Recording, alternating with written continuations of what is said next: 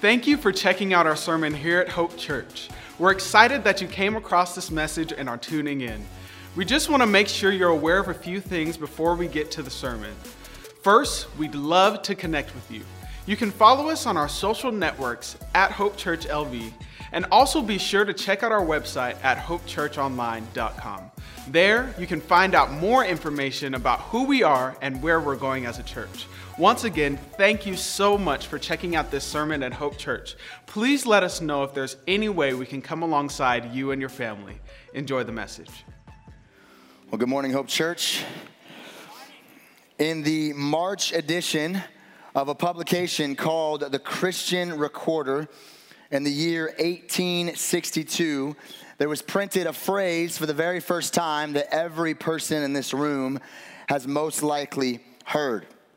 It's a phrase that honestly is quoted at you, usually probably back in grade school when somebody would make fun of you on the playground. It's a phrase that we've all heard quoted at us, and here is the phrase that was quoted in 1862. Sticks and stones may break my bones, but words will never hurt me. Some of you guys recording that with me, you've heard that phrase first printed back in 1862. We don't really know much about it other than it was just printed in this publication, but it sounds cute, and I've been told that and you've been told that, but the reality is it's a lie, right? It's not a true statement. Words can definitely hurt us. But what is awesome about what we're going to learn today is words can definitely help us. We're going to look at God's word today in the book of Ephesians, all about our words. And you may think that's kind of a random topic to pick this day as we look at God's word, but we are in a series right now, and we're studying as a church for almost a year now the New Testament book of Ephesians. The New Testament book of Ephesians was written by the Apostle Paul. He is writing a letter to a church in the city of Ephesus. And for the first 3 chapters, if you haven't been on the journey with us, go online and listen. We've really been laying a foundation. In the first 3 chapters of this book, Paul has been reminding the Ephesian Christians and us who we are in Christ. So we've had a slide on the screen for the last several weeks, and we're going to continue to talk about it because we need to remind ourselves that in Christ, this is true of us. We are chosen, adopted, loved, accepted, favored, redeemed, forgiven, heirs, sealed, gifted. We need constant reminders. This is what the book of Ephesians and the gospel would say. We're not trying to be. In Christ, that's who we currently are. And so for 3 chapters, Paul has been laying this foundation. And a few weeks ago, we made a significant transition.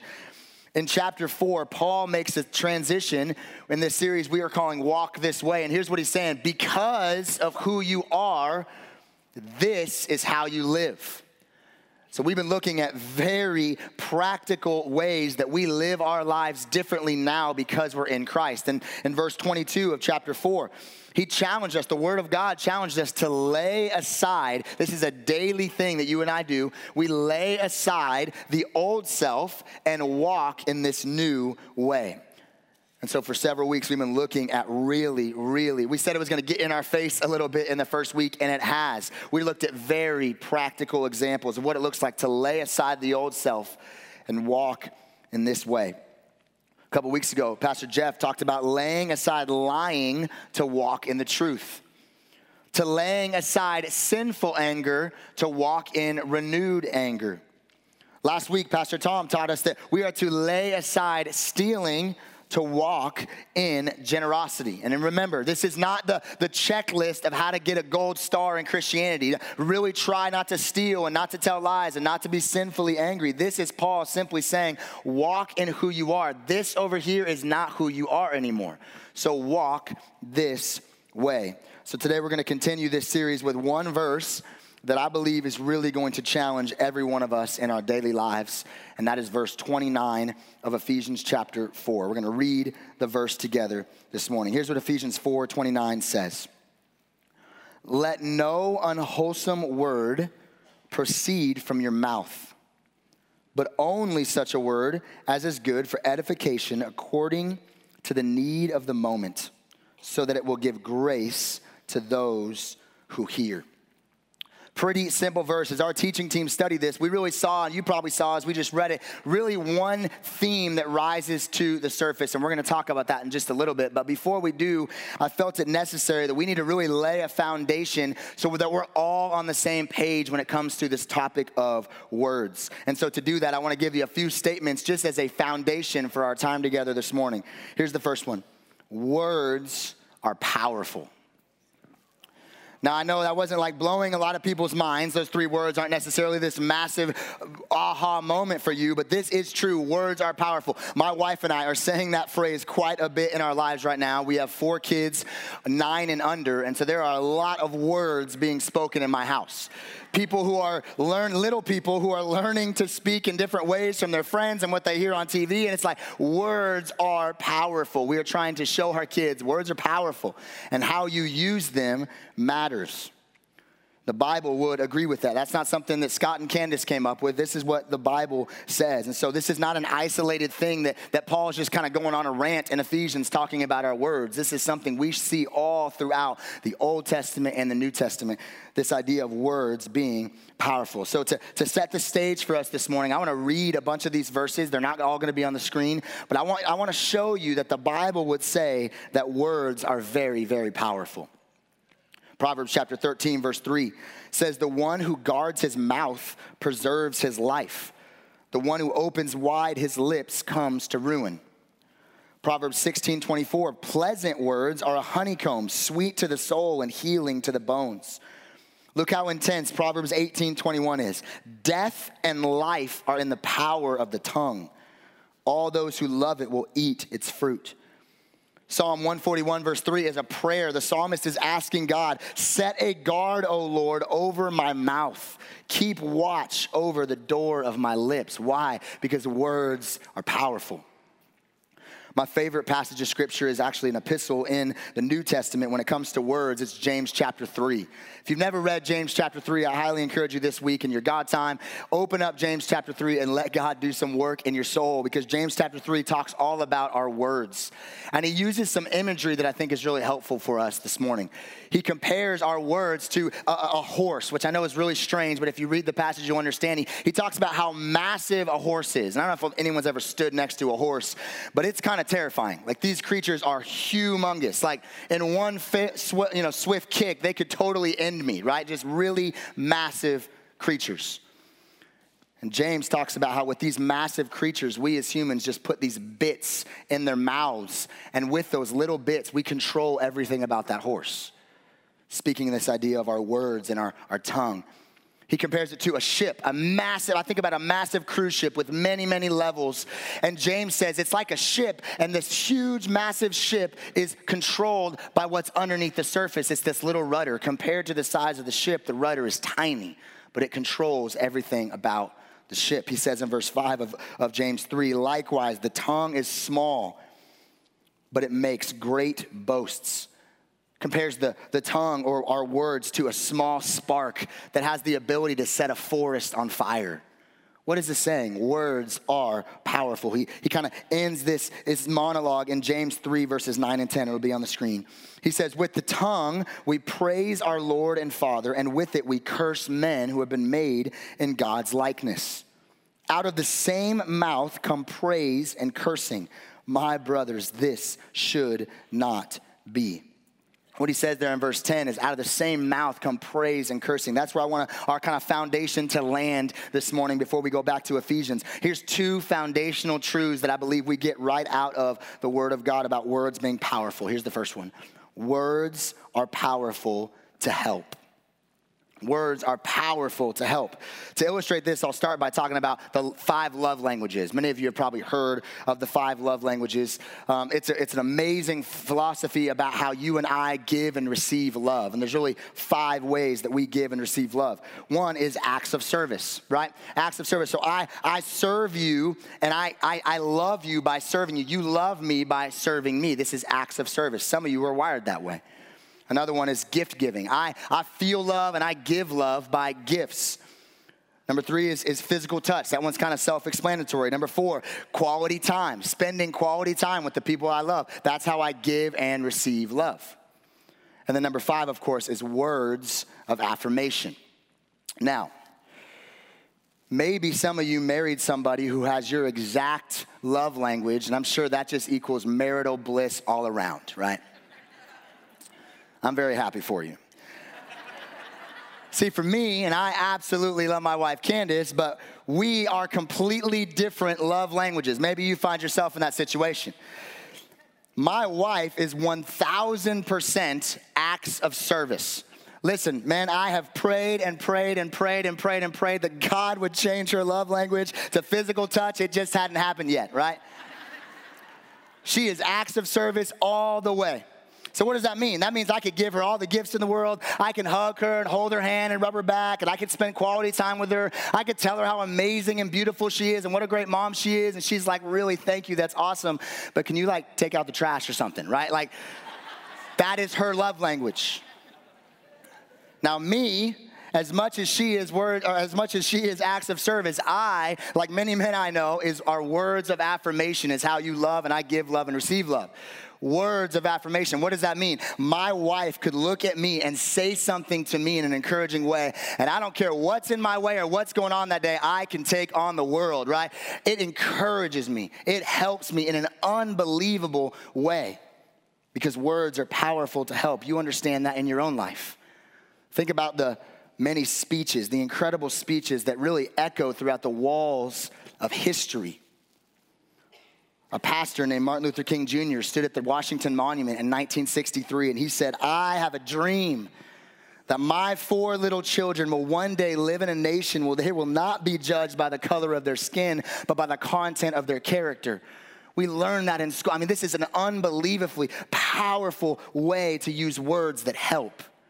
Exactly 100 years earlier, in 1863, our president stood on the battlefield of Gettysburg, and he said 407 years ago, and I cannot quote it like Pastor Stan did a few weeks ago so eloquently, but an amazing speech, right? What a powerful way to help our nation in a time where we needed it.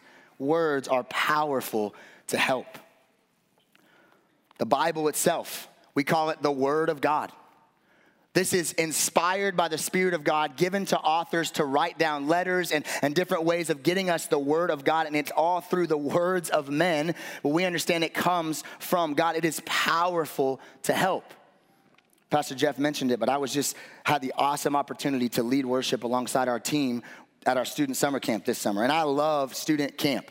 In 2003, I was 16 years old, and I gave my life to Jesus at a student summer camp. So anytime I get a part of being a part of a student summer camp, I jump at the opportunity because I love to see God change students' lives at camp.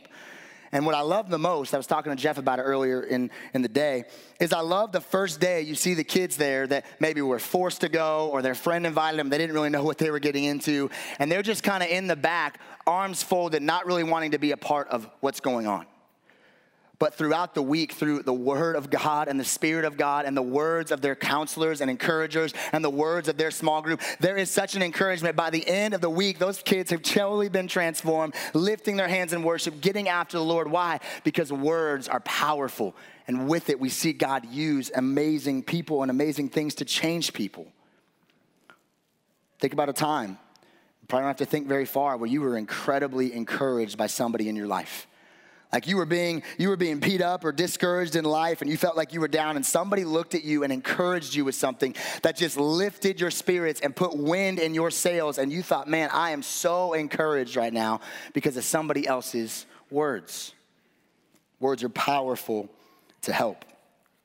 Second foundational truth as we continue to study today is words are powerful to hurt. Words are definitely powerful to help, but words are powerful to hurt. I want to be sensitive here because I, like you, have moments in our lives where we remember some very hurtful things that people have said to us. You probably don't have to think very far. Some of you right now, there are some things being uncovered, and I want to be very sensitive that there were some things said to you maybe decades ago that have incredibly hurt you. The use of words being powerfully used to hurt you. I thought about this week, and honestly, it's a little terrifying to think about, but me and you can say something in 10 seconds that will last in the hearts of the people we said it to for 10 or more years. We can speak something that is so powerful to hurt in 10 seconds and forget all about it, but they will never forget about it. I have the power today in my family, with my wife and my kids and the guys that I walk with. I can speak something to them that will forever mark them in a hurtful way. Proverbs speaks to this in the Bible. Proverbs chapter 12, verse 18. There is one who speaks rashly like the thrusts of a sword. Sometimes when you have words spoken at you, that's what it feels like. The thrust of a sword. Tim Keller, a pastor in New York, said it this way. I thought he said it so well. Words designed to hurt are like toxic chemicals. Once they get into the ground, they just pollute everything. Sticks and stones can only break our bones, but words can be soul destroying. Some of you have experienced that. Words are incredibly powerful to help, but words are powerful to hurt as well. Jesus had a lot to say about our words. I love when you follow Jesus, when you follow Jesus' teaching rather in the New Testament. He starts talking about things that seems like pretty insignificant and small, and then he shows you why it's a really big deal. It's not just outward stuff, it's inward stuff, and he does that with our words. In Luke chapter 6, verse 45, Jesus said this, "What you say flows from what is in your heart." Some of us have heard that growing up in church. Out of the overflow, out of the abundance of the heart, the mouth speaks. What you say flows from what is in your heart. And maybe you've heard people say something like this, man, I'm just the kind of guy that speaks my mind. Honestly, I've said that a lot. I'm kind of a blunt guy, and sometimes I've said, man, I'm just a guy, you get to know me, I'm gonna speak my mind. Well, Jesus just plainly said, we don't speak our mind, we speak our heart. And what's in our heart is coming out through our words. Words are powerful to help and to hurt. And so before we jumped into Ephesians 4:29, I thought we needed to lay a foundation, get on the same page about the power of our words. Words are powerful. So now that we're on the same page, we're going to read again Ephesians 4:29, kind of unpack it a little bit and finish up our time this morning. Ephesians 4:29 says this, "Let no unwholesome word proceed from your mouth, but only such a word as is good for edification according to the need of the moment, so that it will give grace to those who hear." Again, not a lot of Greek word study we need to do to see what that is saying. I love how immensely practical the last few weeks have been for us as a church. We said earlier it was going to kind of get in our face a little bit, and it has. There's not a lot of Greek study you have to do to find out what Ephesians 4:29 is saying. So here is the point today. We'll unpack it a little bit and hopefully give you some really, really applicable ways to apply it. Here's the point for our time together this morning. We lay aside, because of who we are in Christ, we lay aside destructive words to speak in a way that encourages others.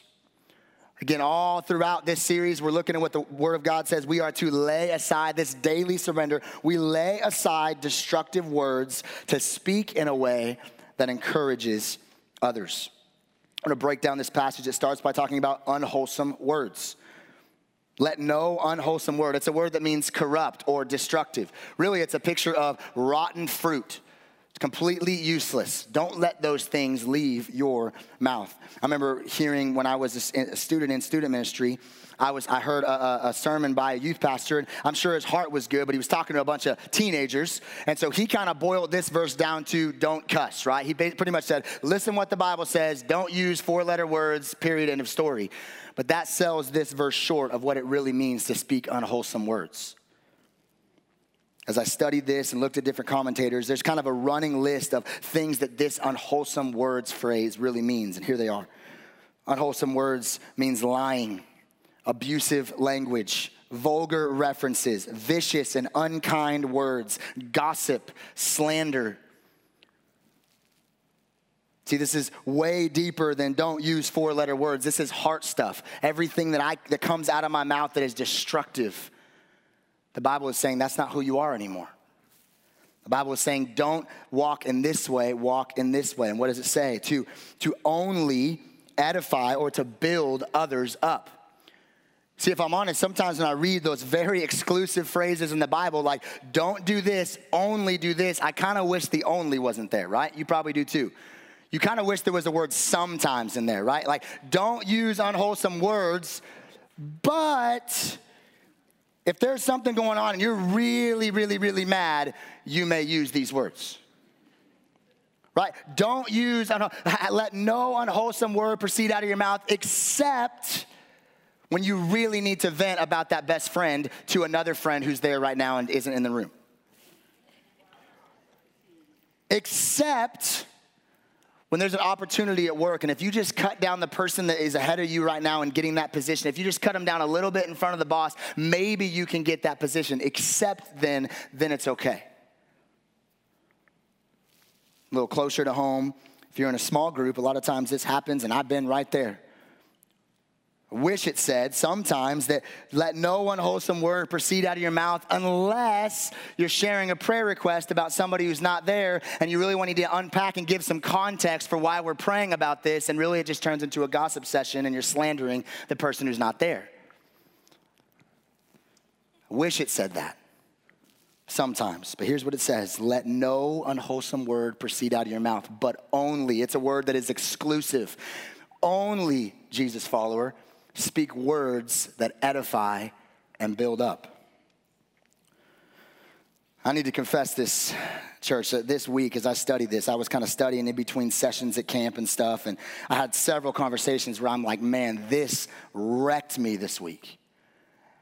This is not up in the air spiritual stuff that doesn't just apply to our daily lives. This got in my face this week because I didn't even try, but I found myself in situations where it was so easy to have these conversations that all of a sudden turned into vulgar references or abusive language or gossip or slander, and I didn't even try to make it happen. It just kind of came to me. This isn't like one day later down the road, months from now, when you deal with the temptation to do this. If you live in this world, you are going to be tempted to let unwholesome words proceed out of your mouth, like probably within the hour of you leaving here.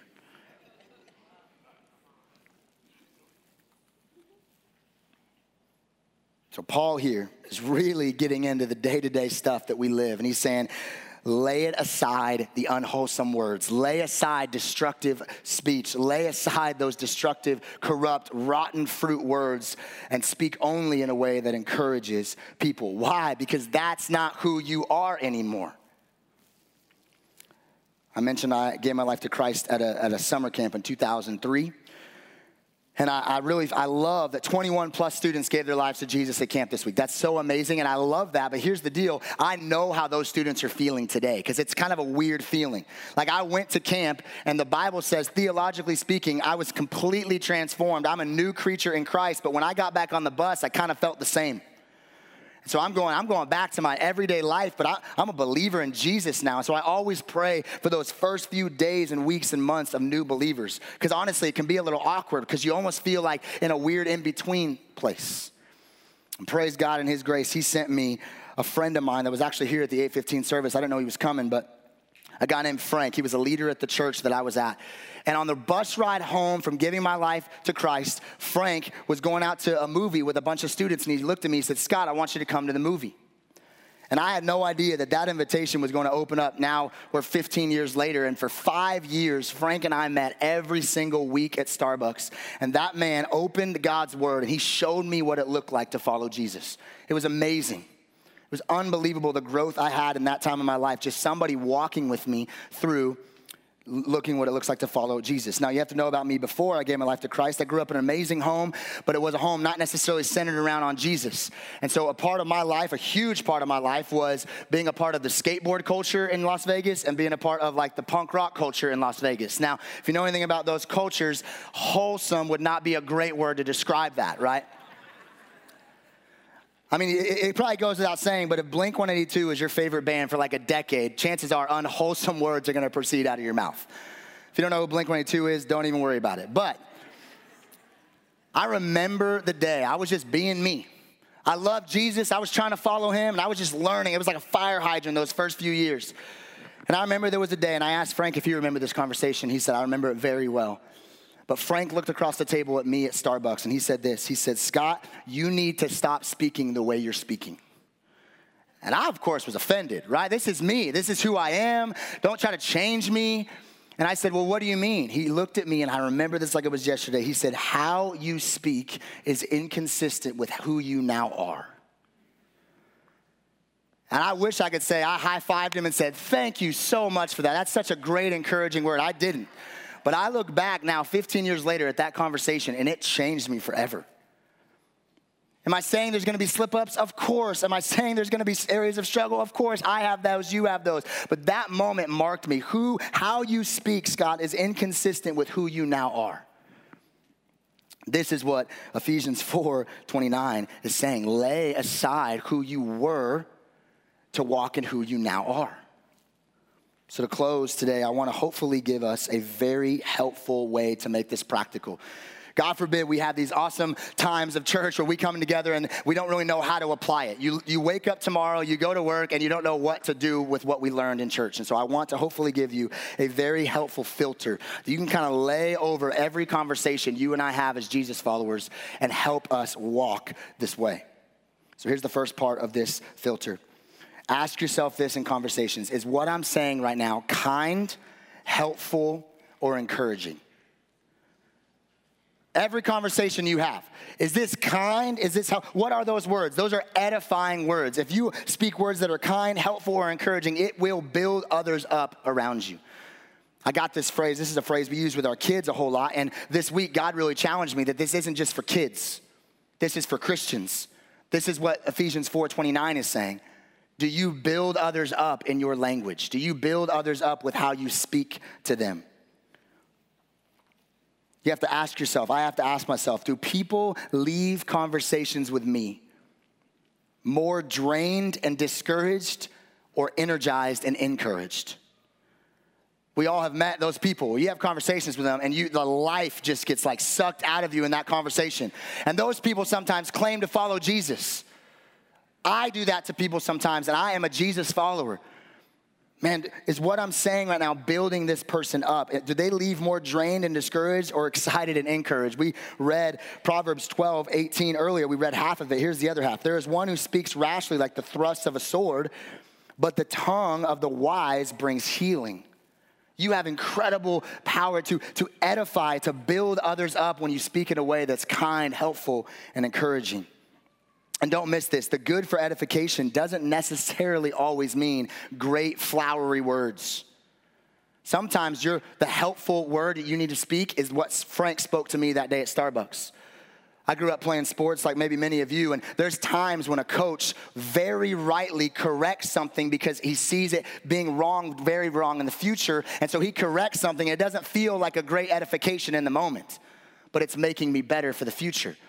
I remember specifically when I played baseball, I had some issues with my swing. And I remember my coach in high school would literally make me run to where I didn't think I could run anymore. Why? Because I was trying to swing the wrong way. And he was edifying me by saying, you're doing it wrong. Please don't hear everything you say has to be flowery and nice. But you do have to ask the question, am I tearing somebody down right now or am I building them up? Even if they don't feel it in the moment, is this for their edification? For me, if I'm honest, and maybe for you too, sometimes I intentionally speak harsh words, not to build others up, but to build myself up. I want to feel better about this whole conversation or this whole thing right now. And so I'm building myself up and I'm going to intentionally speak a harsh word. And I'm not necessarily thinking about the person who I'm speaking to. I'm more thinking about myself. Is what I'm saying kind, helpful, or encouraging? Here's the second part of the filter. Is what I'm saying, is this right for the moment? It says, speak words of edification, but only such a word according to the need of the moment. What is this saying? There is a time and place to say certain things. Proverbs 25 agrees with this. It says, like apples of gold in settings of silver is a word spoken in right circumstances. Now, I've never had an apple of gold in settings of silver, but it sounds amazing. And what is this talking about? It's talking about value. There is great value in speaking a word at a proper time and holding my words when it's not the proper time. Now, what you have to know about me is I am a chronic speak before I think kind of guy. My mom is in the service somewhere, and she literally all the time as a kid, I remember having conversations. She said, Scott, think about what you say before you say it. Right now, it's like in my brain, out my mouth immediately. Like that is something that I've struggled with my whole life. And so if you are like that, please write down this next sentence, because I got wrecked by this week. I stared at it for a very long time. Everything you say needs to be true. But you don't need to say everything that is true. Everything you say needs to be true. If you don't believe me, go back to a couple weeks ago when Pastor Jeff talked about lying. We are to be truth tellers. Everything you say must be true, but you don't need to say everything that's true. Maybe you've struggled with that like I have. What is this? This is the looking for the need of the moment. There are times when God would have me not say something that may be true because it's not right for the moment. Before we move on from this, we have to look at the issue that is always wrong for the moment. There is a type of speech that is always wrong for the moment. There's never a moment where it's right. And that is gossip, slander.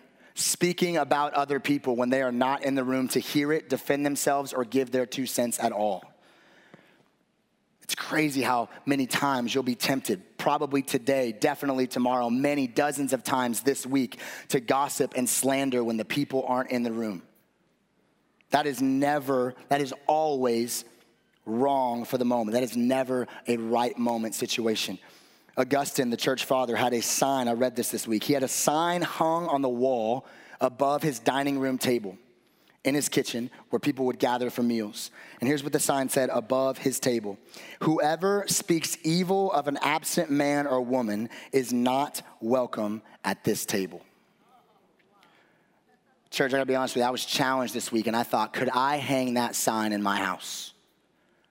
How many times, how many weeks, how many months would I have to take that sign down because of the lack of integrity that stood on it? This is such an easy temptation to fall into. Always wrong for the moment, gossip. So those are two of the filters. Kind, helpful, encouraging. Is everything I'm saying kind, helpful, encouraging? Number 2, is this right for the moment? And finally, is this full of grace? The last part of this verse says it will give grace to those who hear. Paul, in another letter he wrote to the Colossian church, he said in verse 6 of chapter 4, let your conversation be always full of grace, seasoned with salt, so that you may know how to answer everyone. Again, Paul is encouraging us and encouraging the Ephesians of who they are. We have been, as Jesus followers, we are people who have been saved by incredible, amazing, crazy grace. The question is, does that grace come out in the way you speak? As I talk and I have conversations, does the fact that I am saying I'm saved by grace, does that look actually relevant in what I am saying? Is that something that people can see in the way that I speak? Paul here is saying it will always give grace to those who hear.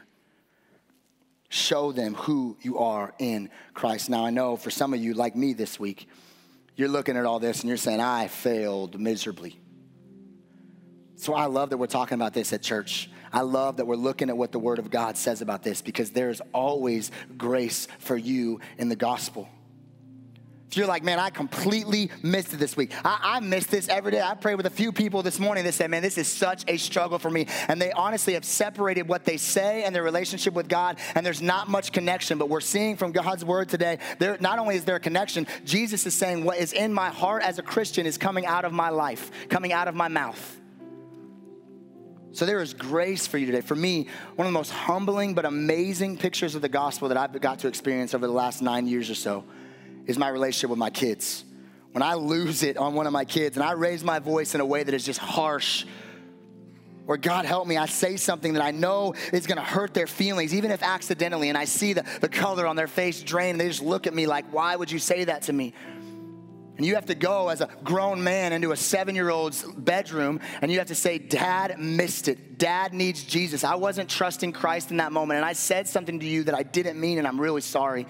Can we pray together? You want to talk about being humbled and encouraged by the gospel. Show your kids how much you need Jesus, just like they need Jesus. You haven't arrived. I haven't arrived. And maybe for you, that's where you find yourself today. Maybe it's not with your kids, but it's just in your life. You go, man, I missed this. And I need to press into the gospel. I need to trust Christ because I can't do this apart from him. And hopefully this practical filter will kind of help us. And maybe you're thinking, there's no way. Am I supposed to enter every conversation with these questions? Is this kind, helpful, or encouraging? Is this give grace to those who hear? Is this right for the moment? And it can be a little overwhelming. And I think maybe that's why James in chapter 1, verse 19 said what he said. He said, everyone must be quick to hear and slow to speak. Our words, church, are not insignificant. We have been incredibly helped and incredibly hurt by the power of words. And here in Ephesians 4, we are being challenged to lay aside destructive words and to speak in a way that only encourages and builds up. There's power in words. Because of who we are in Christ, we should watch our words. Let's pray together this afternoon. Jesus, I thank you for your word. I thank you for what it does in our hearts. I thank you for how you challenge us, how you encourage us, how you convict us. I pray right now as we respond for just a few minutes, Lord, that you would do what only you can do. God, you know every heart, every thought, every hurt, every encouragement that's ever happened in the people's lives that are before me. And I pray you would just touch where it needs to be touched to allow them to take steps towards you, to encourage them in their walk with Christ. As we respond, I just want to ask a few questions, and some of it will apply to you, some of it won't. But I think all of it, at some point, you'll be asked a question that will apply to you, and pray that God just continues to work and move. But I really do believe, and I know that many people in this room have been severely hurt by words. In fact, maybe what I said earlier when I asked to think about the time where you were really hurt by words, maybe you didn't hear much of anything I said after that because you were just so dwelling on what happened last month or last year or last decade. What I want to encourage you, if you have been severely hurt by words, is that there is grace for you today. The Bible says his grace is sufficient for you today. Maybe you're here today and you know you have hurt people with your words. There are conversations, again, you've had recently or a very long time ago that when I said that, you thought, that's me. Again, the same gospel is true for you, and I want to encourage you, there is grace for you today. His grace is sufficient in your weakness. So maybe what needs to happen today is, maybe for some of you, you need to ask somebody for forgiveness. You know you've hurt them with your words. And today, I talked to several people already that said, I got to make a phone call when I get home. Because you've heard the word of God and God has impressed on your heart. You need to call and you need to ask somebody for forgiveness. Forgive me for what I said to hurt you. There is never a wrong time to ask somebody for forgiveness. Maybe others of you need to forgive somebody. Today, your response after hearing the word of God is you have been severely hurt by words, and you need to show that person the grace of God and say, I forgive you. I was hurt, but God has shown me incredibly amazing, crazy grace, and I forgive you. Doesn't make it go away, doesn't make it not wrong, but you forgive them because you've been forgiven so much. For the rest of us, we need to take a look at our lives and really ask the question, am I laying aside destructive words and speaking in a way that encourages others? This verse deeply convicted me this week. Just about the things that I don't necessarily even think much about on a day-to-day basis. That the word of God would say, think about those things, lay them aside. So many times I disconnect the words that I say and my relationship with God as if they're two completely separate things. The Bible said today they're not. So do you, in your daily life, are you somebody who has a characteristic of lying or abusive language, vulgar references, vicious and unkind words, gossip, slander? Listen, there's grace for you today, but lay it aside. Lay it aside. Speak in a way that encourages and builds others up. For some of you today, you don't have a relationship with Jesus, and I just want to gently and lovingly tell you that everything we've been talking about the last several weeks, if you just focus on the doing, it's just a Band-Aid that won't cure your heart. Your heart needs a relationship with Jesus. If you don't have a relationship with Jesus, and I try to go out and not speak vulgar words and not lie and not steal, it is a Band-Aid for the real problem, which is I am separated from God because of my sin, but Jesus stepped in so that you didn't have to be anymore. So maybe your response today is you need to meet Jesus. Like those 21 kids at summer camp, like I did in 2003 at summer camp. I heard of God's amazing love for me and that he died on a cross and bore my sin so I didn't have to, and that he invites me into a relationship. It's not going to be perfect, but it's going to be good because he's my father and he cares for me. So maybe today you need to, in just a minute when we stand and sing, there's going to be some pastors up here. I'm going to be down front. Maybe you just need to talk to somebody about what it looks like to follow Jesus. Maybe you want to come and have us pray for you and some things that we talked about today. For others of you, maybe there's just things going on in your lives every week. It's such an honor for our pastors to sit down here and to intercede on your behalf. You have things going on in your family, your health, financial situation, job situation. We would love as your pastors to pray for you. So as we sing, we are going to respond however God is leading. Jesus, I pray right now you would do what you do. God, I pray that you would continue to press down on us wherever we need to be challenged, convicted, encouraged. I pray for all the people of Hope Church today that we would not hear the word of God and walk away as if we didn't. Move now, have your way. We love you and trust you in Jesus' name.